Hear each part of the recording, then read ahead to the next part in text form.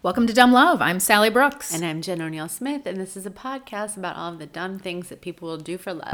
Dum da dum dum dum dum da dum da dum dum da dum dum dum da dum da dum da dum dum da dum dum dum da dum da dum da dum dum dum dum dum dum dum. So welcome to episode 32. Hey, man. Let's start over. Say welcome to episode 32. Okay. So welcome to episode 32. 32. That was Let's our start second over. take.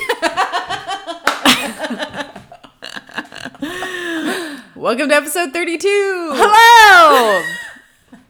Let's start over. No, actually, don't edit any of these. Like, keep them all, and you guys can see what it's like behind the seat. Let's pull back the curtain so you guys can see how we start out. Has panic over how she starts every episode. I don't like it. I don't like being put. I would never be good at improv. No, that's would why never I be. started, because I don't want to have to think of a thing to say. I'm not good at it, dude. That's why I panic order food.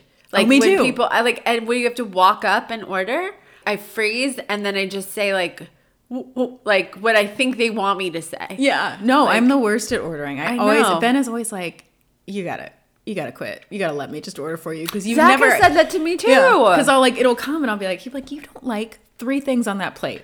I know. I'm like, I know, but it sounded like a thing. She's like, just, at breakfast, I'll be like, just order the pancakes. You want the pancakes? It's so much pressure. Do you know what Zach does that drives me cuckoo? Is he always goes, what's the best thing on your menu? What do you think I should order? To the server. And as someone that used to wait tables, Yeah. I'm like, God, that's so, it drives me nuts. He's when like, people oh, and would also do I'm that. vegan. Yeah. What do you think I should order? Also, I'm vegan and I don't like half the things you're going to say.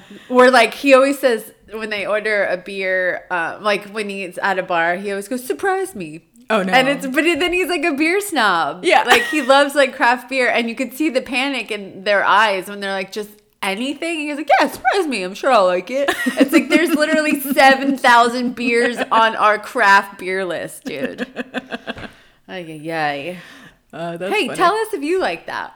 Yeah. I'm always curious. If you're a server, do you like it? Or a bartender, do you like it when people say, bring me whatever? Oh, yeah. Give me a recommendation. I bet if you are really, say you work at a craft beer bar, and you have to be really knowledgeable about beer to work there. Yeah. You probably do enjoy when somebody's like, hey, I like beer. Tell me your favorite beer. Yeah. But I've been a server, and I'm just going to tell you the thing that they told me to push at the beginning of the night. Yeah. Because it's probably going bad. So It's just dude, I got a lot of tables and I'm on autopilot right now. And now you want me to decide, you want me to size up a complete stranger and try to figure out what kind of palate you like you have. It's too much. it's too much. It's too much, Zach. Zach, But it's you too prove much. me wrong. If there are people out there that love it, tell us, because Yeah. Zach would love nothing more than for you guys to prove. He thinks that people love it. I think people hate it. You tell us. I bet it's a mix. see. Yeah. We'll see. Ooh, let's get into some quickies. Quickies. I'm first. Okay. So I think, Jen, you'll relate to this one. Mm-hmm. And actually, I have a question for you.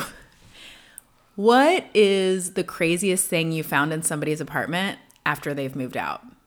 After they've moved out? Yeah.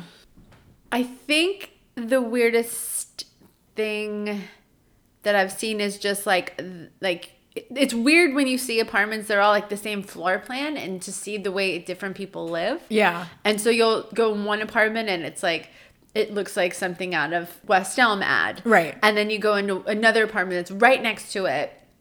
And the tenants are all this kind of the same urban professional, whatever. Right. And then there'll be an apartment next door that just has a mattress on the floor and a bucket next to it.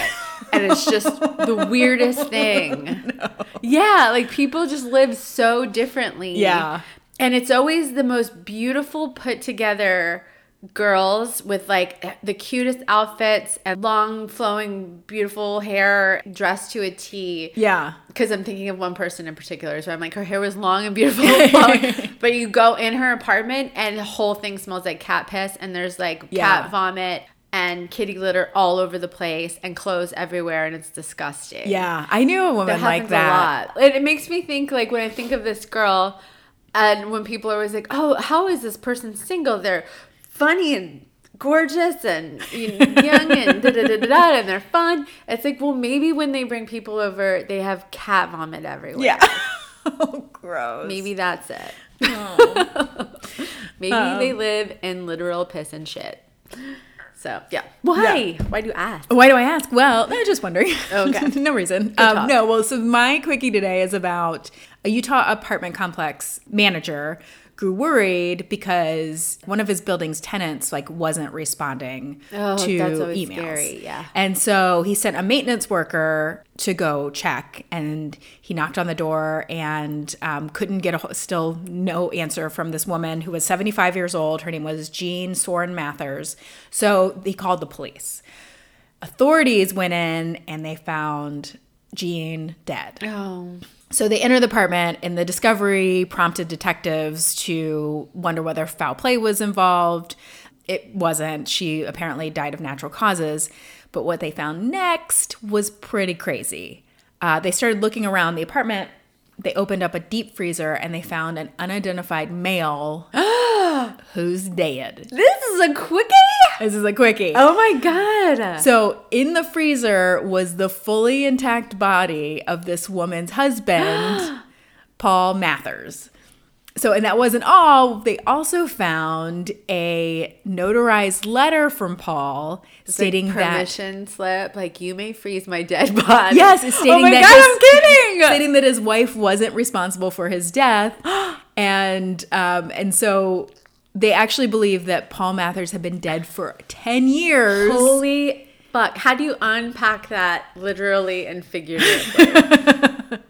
Holy shit! Because so he was a veteran, and so they think that he was like, look, you need this money from Social Security and the VA. And so they actually think he died between February and March of 2009 because he had been diagnosed with a terminal illness and was being treated at the VA. And then they was last seen there on February 4th. And so before he died, he wrote a letter saying that his wife was not responsible for his death. And the letter was notarized in December of 2008. So they had obviously agreed on this, and they tracked down the notary. What kind of a notary did this? Well, she said she didn't read. She didn't read it. She just notarized that he had signed it. Wow. And she stamped it and signed it. And then she died. Wow. And they found his body. Isn't that crazy? That is crazy. To be like, oh, this little old woman, we got to go check on her. And then you find her husband in her deep freeze. And she's like, I mean, I didn't. It wasn't me. It was him. Oh my God. And so she'd been like getting, which is also illegal, but she did now. So she got him. Who cares? Who cares? I wonder, did they have children? It doesn't say, so I'm guessing no. Wow, that's nuts. Yeah. But I mean, I also kind of understand that. Right? Yeah. You're like, this little old lady, she needed the money, and it's like, he did, I don't know. Yeah, I don't know either. Wow, that's crazy. Yeah. But she lived for 10 years with his body in the deep freeze. Jeez. Fully intact. So that was a big deep freeze. Yeah, in an apartment. In an apartment, too. That's what's crazy. That's really, yeah, like that kind of square footage. Yeah.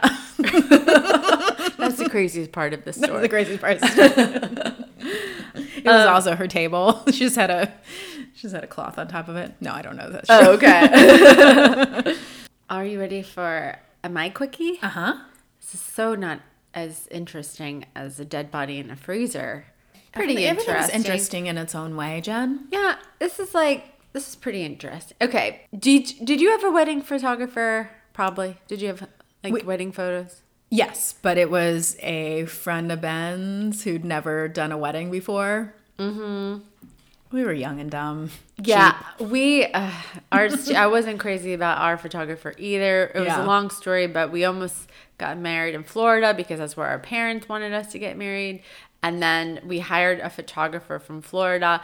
And then when we changed it to New Orleans, where we actually wanted to get married, we felt bad, like, telling the photographer in Florida that, like, we didn't need them anymore. Yeah. So we were like, we'll pay for you to come to New Orleans. And they were the nicest couple, but our photos were just, like, not great. Yeah. But it's fine. Like, our wedding was amazing, and the experience was amazing, and, like, that's enough of a memory.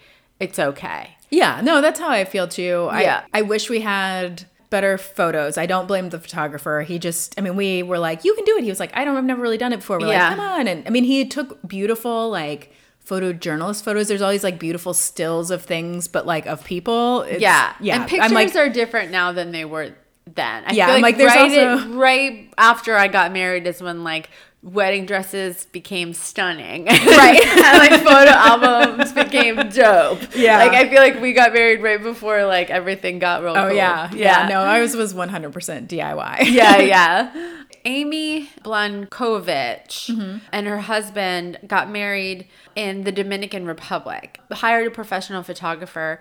They had the photos mailed to them from the Dominican Republic. So for 2 months, she, like, waited for these pictures to show up. Yeah. But unfortunately, they never got the photos because it said that it was delivered, but when they looked it up, they didn't have it. And then when they looked up on their porch camera, they saw that there was a man that, like, basically a porch pirate. Yeah. Is what they're called. Like, came up, rang the doorbell, nobody answered, and then he left. And so they were heartbroken because they were like, this means nothing to you. Like, these photos mean nothing to you, but they mean so much to us. These are our wedding photos. This is an article from WWLP.com. So they went on television, and then Amy's husband also posted the man's photo to social media, hoping that somebody would recognize him. But they went on TV saying, like, please, I don't know why or who or what, there's no reason. Please just drop them off. God bless you and thank you. Like, just drop off the photos.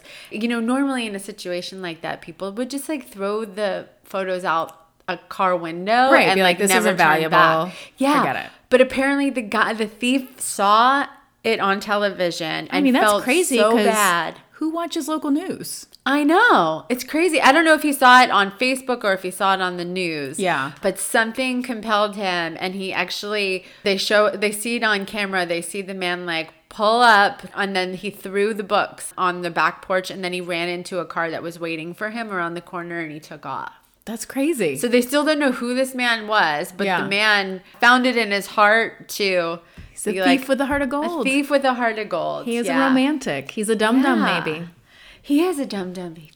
Did you say a dum-dum baby? No, dum-dum maybe. Oh. He's a dum-dum baby. He's a dum-dum baby.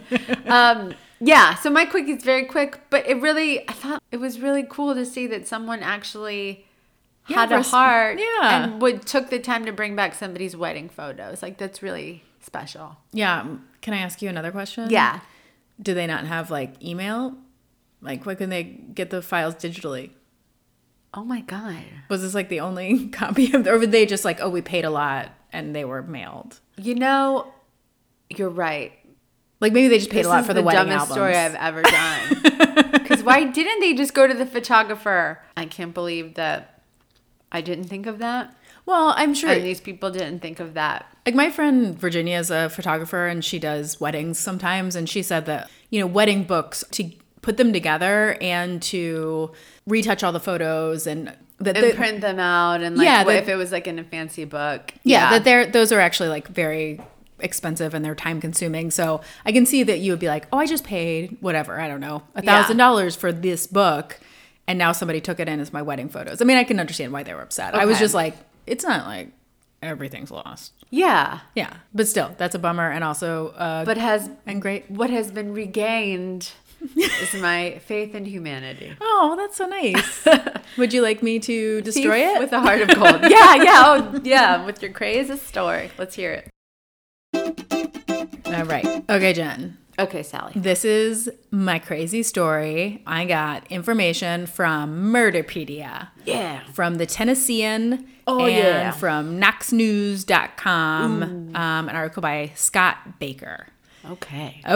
On the morning of August 9th, 2005, Jennifer Hyatt sat in her blue Ford Explorer outside of the Roane County Courthouse. She would. She would. Sounds like her. Sounds exactly like a Jennifer Hyatt thing to do. So she had actually been at the courthouse with her husband because George, who had pled guilty to armed robbery, and when he had said the words guilty, she had stormed out of the courthouse because I think she was hoping that he would fight the charges. Although George had already been in prison, so he wasn't like he was in prison. This was another charge that yeah. So when Jennifer stormed out of the courthouse, George started like tearing up watching his wife. He got very emotional, and one of the prison guards, this man named Wayne Cotton Morgan, leaned over and comforted him and was patting him on the back and telling him that it would be okay. So Jennifer watched from her car as George came down the steps with the prison guards on each side who were getting ready to take him back to prison. And then she pulled up to the Tennessee Department of Corrections transport van. She jumped out with a gun in her hand, and George yelled, "Shoot him!" Oh my God. And Wayne Morgan turned around, grabbed at the gun, and she shot him. She then fired at the other prison guard, Larry Harris, but she missed. And then while Harris returned shots at her, George broke free, dove into the Ford Explorer, and then when the shooting had stopped, Wayne Morgan lay on the ground dying, and Jennifer and George sped off, bleeding from a gunshot wound that she had to her back. Oh, yeah. Her butt. It was her butt. It wasn't just her back. Why are you protecting her? I know. I was like, I was going to say to the back of her leg. To her backside. To the back of her leg, upper division. It was her butt. Wayne Morgan would later die from his wounds on the way to the hospital. God. Yeah. So Jennifer Hyatt was born in 1974 in Emery County, Utah. She says that her first memory was attending her parents' divorce hearing. And after that, she and her younger sister spent their time going back and forth between their parents' houses. Dad was a sheriff's deputy, and she was like a typical cop's kid, just like always in trouble. Mm-hmm. At 15, she started partying and dating older boys. Her senior year in high school, she met her first husband. They got married at 18 when she was 3 months pregnant. And she says that she caught him with another woman the night before the wedding, but went through with it anyway. I know. And she ended up having 3 kids with him, but the marriage was like trouble from the beginning, obviously. So they both used drugs. They drank heavily. Her husband ended up going to prison after being arrested on drug charges. Meth. Yeah. Meth. It was meth. Sounds like a methy thing. Yeah. And she says that she was, she did a lot of coke but she ended up getting clean when she came home after like a 24-hour coke binge to find her kids staring at her like they didn't know who she was. And so she cleaned herself up. She got married again. This time she was the one who started cheating on her husband immediately after the wedding with one of his friends. Yeah. And then after her second husband left her, she decided that she was ready for a new start. And so a friend of hers lived in Nashville and kept inviting her to come visit. And so Jennifer flew to Nashville and says she immediately fell in love with Tennessee. So she went home, she packed up her belongings and her kids, and on September 15th of 2001, which is like, what a time to move, they moved to Big Sandy, Tennessee. So once in Tennessee, Jennifer really did get her act together. She enrolled in school, and in 2004, she earned a diploma as a nurse. And then she got a job as a nurse at the Northwest Correctional Complex in Tiptonville, Tennessee. And that is where she met her soon-to-be husband, George Hyatt. Oh, no. And she was attracted to George immediately. The two started a relationship, and just a couple months later, she was fired when they found out about the relationship because she was sneaking him food. But they were in love, and so they kept their relationship up, and on November 30th of 2004, they applied to the chaplain of the prison for permission to marry, and they got married on May 20th. Jennifer described her relationship as celestial love. Sure it was. She said she and her husband were more than soulmates. They were two halves of the same soul. Oh, my God. Several weeks before the shooting, she had called her father, the former police officer, to ask about how would I get a handcuff key? And she told her father that George was about to get out of prison, even though he was only 2 years into a 41-year prison sentence. Oh my God. Her father thought the information sounded suspicious, and maybe she thought, well, maybe she's going to try to like pass him a key. So her father actually shared the information with the Department of Corrections in Utah, but they never passed the information along to the authorities in Tennessee. Oh my God. Yeah. Okay, so George Hyatt was just 34 years old at the time, and he already had like a decades-long record for robberies and escapes. He had actually, this was the escape with Jennifer was the 5th time he had gotten away from law enforcement officials. Oh my God. Yeah. Slippery. Right? The other escapes were from local authorities in East Tennessee in 1990, 1991, 1998, and 2002. And during the escape in 2002, George and another prisoner had escaped from the county jail after threatening guards with a homemade knife made out of toothbrushes and a razor blade. And when guards turned over the key, they were like, give us your keys. So they gave the keys to the inmates, and then they used the keys to beat another officer until he was unconscious. Oh my God. And the escape ended a few days later when the two were captured in Florida. Holy and shit. Another time that he escaped escaped from a patrol car and with a different woman's help after a convenience store robbery. And he was found the next day at a home outside of town. He was like under a pile of clothes. Oh my and they God. found him. Yeah. So George's parents had also divorced when he was young, and he moved between the homes of relatives and state custody for years. He first entered the court system when he was 9 for school truancy and unruly behavior. And then by the time he was 17, he had already been through a treatment program for alcohol and drug abuse. And then after he dropped out of school, he started just getting in big trouble for burglary, theft, armed robbery, and for striking an officer. He was acquitted of aggravated rape. At a pre-sentence report in 1993, when he was just 21, he was described as a repeat offender with little work history and a tendency towards violence. Sounds celestial. Right? Sounds amazing. I don't know why. And you think like, oh, he must be like amazing looking, but he's this kind of like short, weird looking dude. Like he's not, I don't know. I mean, whatever. Love's blind. So this guy, James Polk, who had been George's public defender, described him as a smooth talker. He said, in court, he said, yes, sir, no, sir, and please. And he always had this look about him of who, me, as if he was wrongly accused. And he also said, oh, yeah, George also had a previous relationship with another nurse, and says he was kind of a ladies' man. After the shooting, Jennifer and George drove to a nearby Subway sandwich shop where they wanted to eat fresh, where they abandoned her Ford Explorer and got a gold Chevy minivan that had actually been reported stolen from one of her patients in Hendersonville, Tennessee. And then about 4 hours later, they stopped at a Lowe's in Florence, Kentucky, where they bought a hacksaw, apparently to cut off his shackles. And then they rented a room at the Econo Lodge about a mile away in a town called Erlanger, which is all like right outside of Cincinnati. And then she dyed her hair in the sink.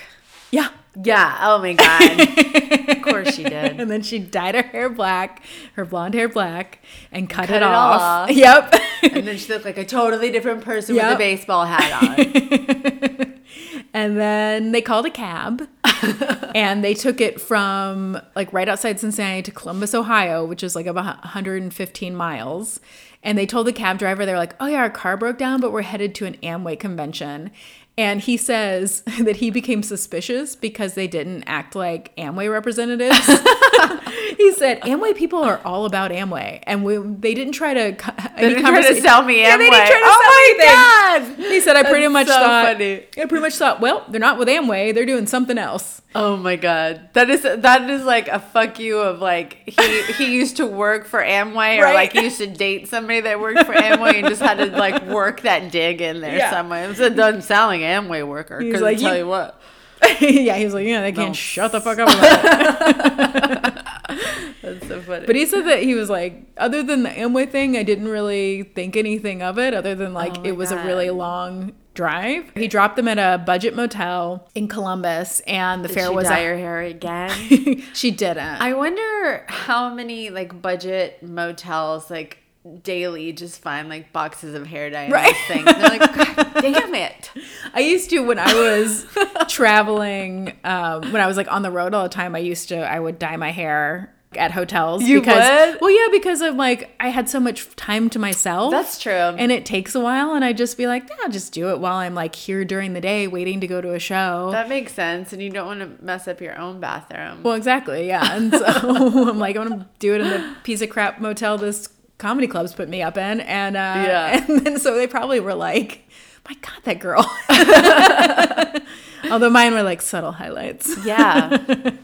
I didn't look like a different person. So authorities knew that they had made it to the interstate in a gold minivan, but after they got the van, they had no idea where they had gone next.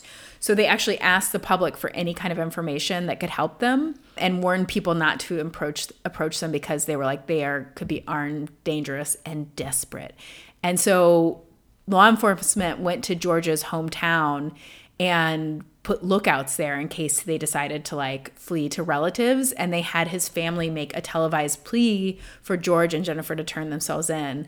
And his mom, like, she's just like, I just want to tell my son, if you can hear me, George, give yourself up. Son, please turn yourself in. It's so sad. I'm just like, oh, poor mom. Meanwhile, so they eventually found the abandoned van in Kentucky. And so when the cab driver got back home, he was like talking with a friend. It was all over the news that this fugitive couple. So, but he was like, oh yeah, a gold van was found and it was like a couple, whatever. And he was like, what? The Amway couple? And so the cab driver called police and told them his suspicions. And then told them the name of the hotel, which was America's Best Value Inn. And I bet it's a great value. And told them like that Jennifer had dyed her hair from black to black from light blonde, and that she was walking with a limp when she got out of the car. Because shot in the butt. She'd been shot in the butt. So a SWAT team gathered, and police tracked down the couple at the motel. And this U.S. Deputy Marshal, Nikki Ralston, called their second floor room, and then she did some really great police work. Yeah. She said a female answered the phone, and I said, hey, Jennifer. And she said, yes. And then I knew I had her. And that's when I knew. That's when I knew. All my training came in. Oh my God.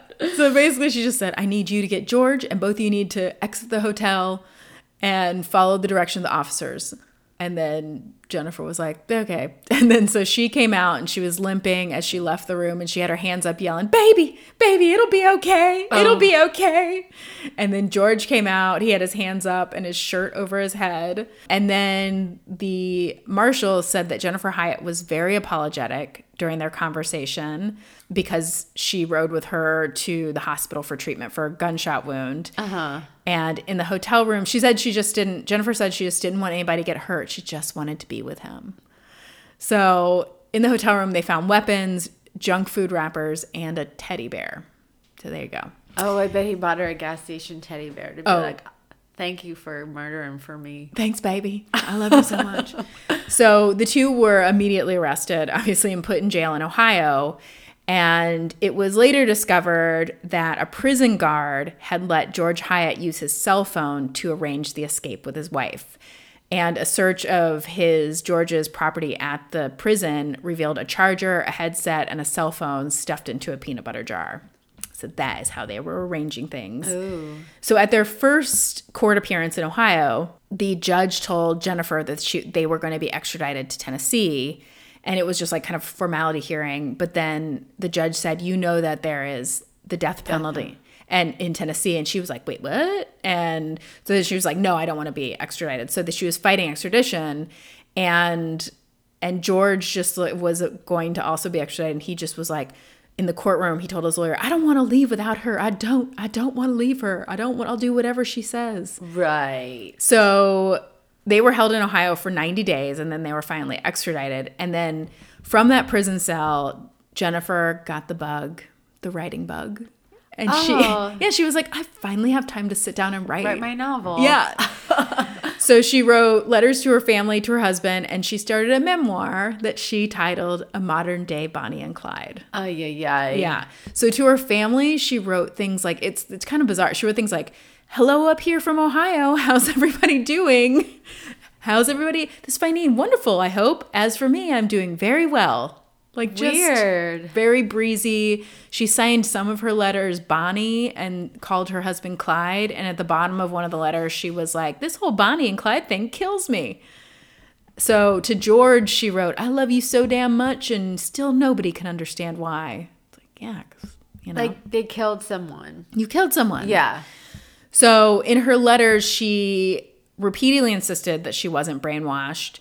She wrote that her husband tried to talk her out of the breakout and that she took control of the situation. She apparently looked at her actions as like liberating. She said being able to make her own choices was an awesome, peaceful, and serene feeling. And she wrote to one of her aunts, she said, "My mom thinks that I shouldn't be held responsible and that I'm crazy and that I've been brainwashed. She just doesn't want to face the fact that I killed someone and I did it in cold blood." Oh my God. Yeah. What an idiot, dude. Yeah. So George and Jennifer, who had previously, Jennifer had no prior criminal record, were both extradited back to Tennessee. They pled guilty to avoid the death penalty, and they were both sentenced to life in prison. So Jennifer Hyatt has said that the 2 days that she spent on the lam with her husband were the best 2 days of her life. You had a bullet in your ass. Right. Like, could it, I mean, Oh my I was just God. like, I mean, I guess they And probably, like 20 minutes of that was spent dyeing your hair. I mean, if you left it in for the Is correct that amount the of time. best day of your life?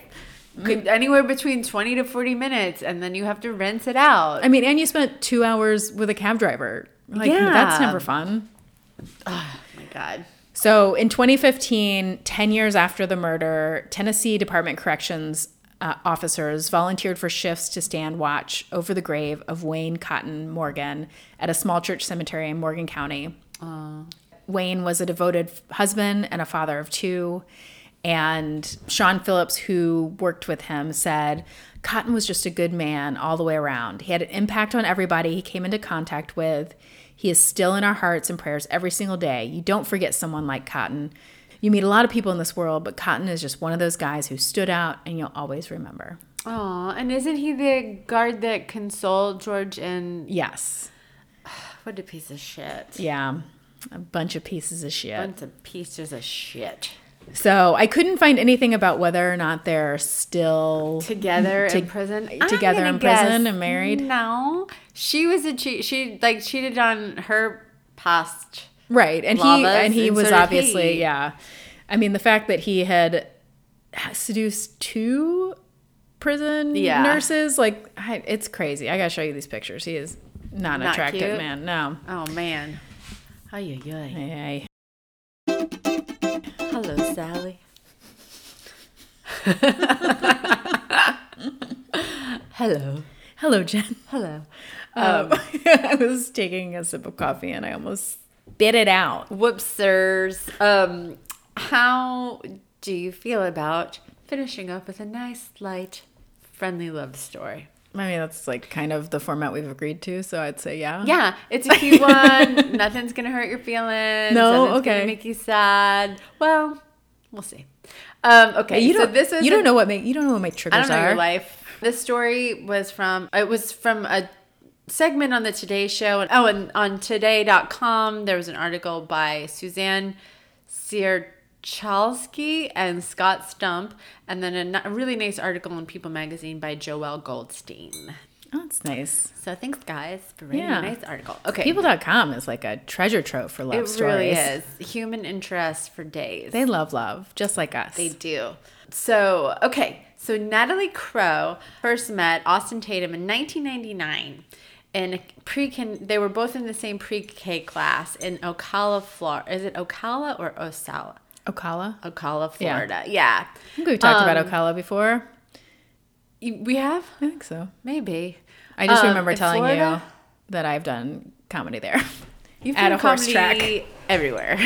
I did comedy at a horse track there. I don't want to brag. I do remember the horse track thing, though. Mm-hmm. I do remember that. Okay. So, from the second that they met in pre-K, they were instantly best friends. Cute. I know. They had like a super, super connection, and their parents they don't remember a lot that time, but Yeah. they do remember in pictures and what their parents told them. They said that it was a very, very special bond that they shared. Like, they held hands constantly. Then in 1999 for Halloween, Austin held her hand in the car on the way to trick-or-treating, which is really cute. They shared another connection, which was even from birth. Like, so they were both due on Valentine's Day. They both weren't born on Valentine's Day, but they were. This is just an interesting little tidbit. Okay. Like Austin was 2 weeks early, and she was born 2 weeks late, but they were both supposed to be born on Valentine's Day. Isn't that cute? That is cute.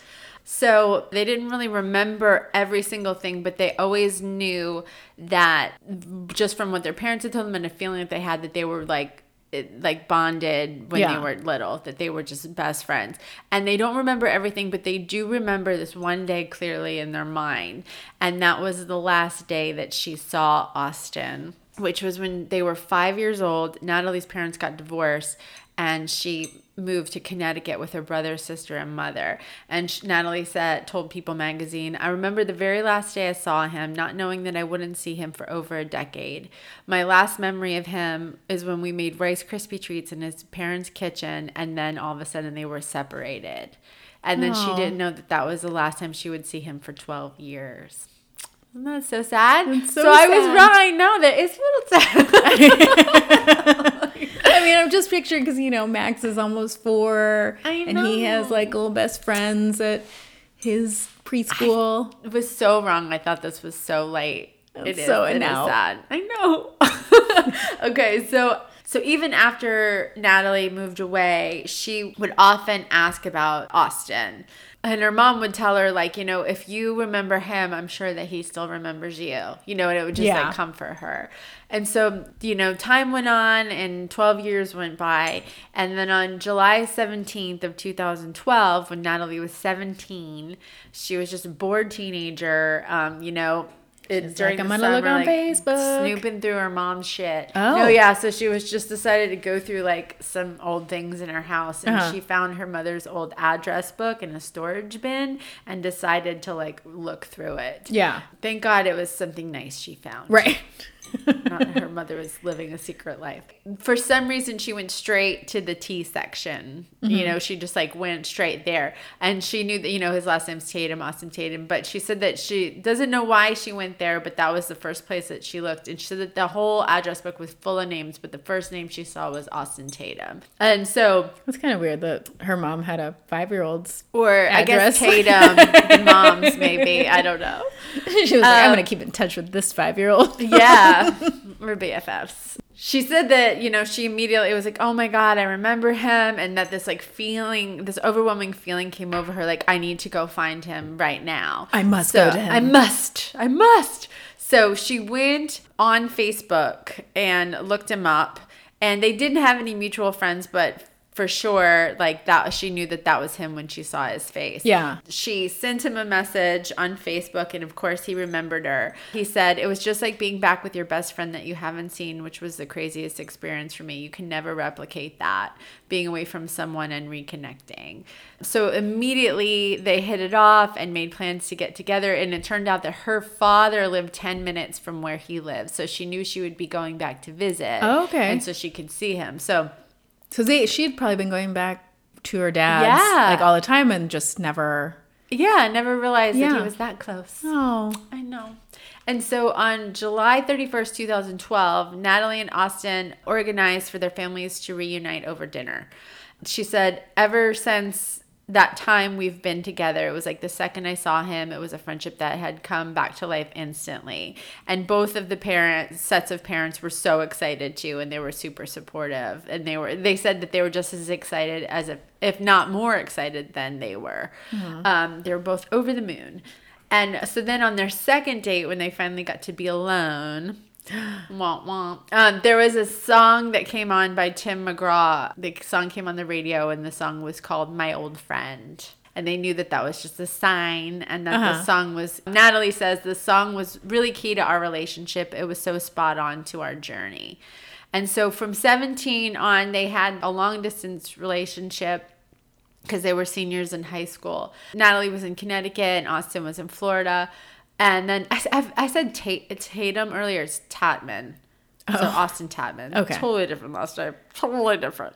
So he then attended the University of Florida in Gainesville, and she went to the University of Central Florida in Orlando. So I guess they were a little bit closer. That's where my brother works. Really? Mm-hmm. University of Central Florida. You know everywhere. I know everywhere. Where was the other place? University of Florida. In Gainesville? Yeah. I've done comedy there. I'm sure you I have. So in 2017 on the beach in, do you know this place? Fort Lauderdale. I've been there Ever too. hear of it? Once or twice. Okay. While surrounded by their friends and family, Austin proposed to Natalie. She said yes. And then they got married on April 13th in New Smyrna Beach, Florida. And at their wedding, they kind of had like a little like childhood nods like all over. Like they had like photos of them when they were little kids all over the wedding. Yeah. But then they had this red Jeep, like a big wheel. Aw. And so they recreated a childhood photo because there was a picture of them in the Jeep when they were little, and then they took a picture in their like wedding gown and suit in the Jeep together. And That's so really then cute. their guest book was that they had people sign. They had them sign an address book in a nod to her finding her mother's little black book that day. And so they said that while the nods to their past were an integral part of their wedding, there's so much more to the newlyweds' relationship. As amazing as our story is, this is what Natalie said, as amazing as our story is, I didn't want it to be the focal point of us being together. We have this amazing story, but the story isn't what kept us together for 7 years since we've reconnected. And now they live together as a family with their dog in Fort Lauderdale, where Natalie works as an event planner and a blogger, and Austin works in sales. And Sales. Sales. That's what I always tell people if I'm like on an airplane and people are like, what do you do? Sales. And Yeah. they're like, okay. You're selling jokes to people. You're selling dreams. I'm selling a bunch of bullshit. So when they asked her, what the biggest thing she's taken away from this whole experience is that everything happens for a reason. She said, there's a reason that my mom moved us away. At first, she was upset that we left Florida, where a lot of our family and friends were. But when I look back on it, if we hadn't moved and I hadn't grown up with Austin, I think it would have been, and if I had grown up with Austin, I think it would have been a lot different. I don't know if we would have been together. She said, there's a reason I went through my mom's archives and found an address book, and there's a reason that we went to separate colleges. It was kind of crazy how everything came together so perfectly, and it still doesn't make any sense to me to this day. Oh, Isn't that sweet? that's really sweet. Isn't that sweet? Yeah, but it is crazy how things like that, everything does happen for a reason, I think. Yeah. Don't you think? I don't know. I don't know. I mean, I'd like to think that. I feel like everything happens for a reason, for sure. Yeah. Like when I moved here from Long Island to Georgia as a teenager, I was like, I hated it. I was devastated. It made no sense to me. Yeah. But I'm so glad that we did, because Yeah. I would have been a totally different person and have wouldn't have met all the friends that I have. Mm-hmm. I wouldn't have the husband I have. I wouldn't have the children that I have. Right. I don't know. I feel like even if it doesn't happen for a reason, I'm glad that things always work out. You could always find a reason to be glad that things worked out the way that I they agree. did. No, I Right? agree with that for sure. Right. Like, can I find something? Like, look at me. Tell me yes, Sally. I'm like, I'm not going to agree to that. I'm not. Should we do something dumb and something we love? Yeah, perfect. Let's just go roll right into it. Yeah, segue. The last time we took a vacation together, like a real planned vacation, was when I was working as a lawyer. Uh-huh. And not that we haven't gone on vacations. Like, we do a lot of things with his family. We get to go to the lake every year. We just haven't done a vacation when we planned it ourselves and did it. But this year we're doing it. And that's the Yeah. thing I love, is that we are starting to actually be adults, and we're going to plan a effing vacation, and we're going to go to Yellowstone and Rocky Mountain, and I'm so excited, and it's way far away, but I just love that we're like planning and dreaming. Oh, and yeah. It's so Yeah. fun to plan a vacation. I know, and I have not done that for years and years. Are you so- bringing Max? Yes. Yeah. Nice. Yeah. It's That's going to be like awesome. a family vacation. Yeah. That's awesome. Hell yeah, dude. Yeah. So that's the thing that's dumb and the thing that I love, I think. That's great. Yeah. Well, shoot. I was going to say, well, no, this thing is dumb. But I feel like it doesn't go well after I was just saying, everything happens for a reason. Everything happens for a reason. But I was going to talk about that something dumb are the Australian bushfires. Can we talk about that? Yeah, we can talk about that. Yes. Well, I'm sure you guys all know about the mega fires, is what they're calling it now as of today in Australia, that has engulfed 1.5 million acres of Australia and has, I don't even know what the numbers are of how many animals have been killed and how many, I think about 24 humans have lost their lives. And like horrible. They're estimating that 1.25 billion animals have been killed in the fire. It's so heartbreaking. Oh God, I can't even look at these pictures. Are just killing me. I don't know why this happened. That's why I'm saying everything happens for a reason. I can't tell you. This just is just so heartbreaking. We know that a part of the reason that this is happening is climate change. So hopefully people will start to take climate change more seriously. Guess what? Climate change is not a suggestion. It's a thing that's actually happening. Of course, whenever something like this happens, the thing that we love are the people that are stepping up and doing what they can to help. Yeah. So I donated to it as well. I'm sure you saw it because it's all over Facebook. But there was a GoFundMe on Facebook to help, and I think the last time I checked it was at like $30 million. Yeah, it's crazy. But so you can donate there, but here are some other ways that you can help if you'd like. It's you can donate to local fire brigades, the state of the New South Wales, which they're especially at risk this weekend. You could also donate to the families of the firefighters. You can give to the emergency fund for WIRES, which is a group that rescues wildlife and relies heavily on volunteers and donations. And you can also donate to the Port Macquarie Koala Hospital, which is rescuing all of the injured koalas right now in South Wales. It's so heartbreaking. And you could also, the Salvation Army Disaster Appeal and the Bushfire Appeal Fund, both set up by the St. Vincent de Paul Society. So those are some ways that you can help. That's awesome. Thanks for finding those. Yeah. Let's end on a positive note. How do we do? Well, we got something. So Sally and I will be performing together. Woohoo! We're taking a little vacation, and we're taking taking a our vacay. families with us. We're taking the whole crew. The whole crew. We're going on a vacay. We're going to Hayesville, North Carolina. Have you heard of it? It is cool. It is I cool. believe. It's cool. If you live up in Hayesville, North Carolina, we will be there January 25th. Yes, we'll be there January 25th. And we'll post more details of where. I don't even know. Where are we going? I have no idea. I don't know. I just say yes to the dress. So. Yes. Our friend Andrew was like, "Hey, you guys want to do a show in a mountain town?" And we were like, "Yes, we do." Yeah. We're gonna get a cabin. Yes. But we also perform together pretty regularly in Atlanta. So if you live in Atlanta, just check out either one of our Facebooks or Instagrams, and you can see when we're going to be performing. We performed together last night. We had a great time. We were great. We were amazing. We were amazing. The crowd was all right. We were amazing. We were okay. All right. Come see us out in the world. And if you don't live close to us, then hit us up on the internets. Yeah, tell us where you would like us to come, and maybe we'll make more vacations out of it. Yeah, we'll make some more vacations. And hit us up on Instagram or Facebook or Twitter at Dumb Love Podcast, or you can please send us your stories at dumblovepod@gmail.com. Sounds great. And hey, get out there and do something dumb for love. Dum da dum dum dum da dum da dum da dum dum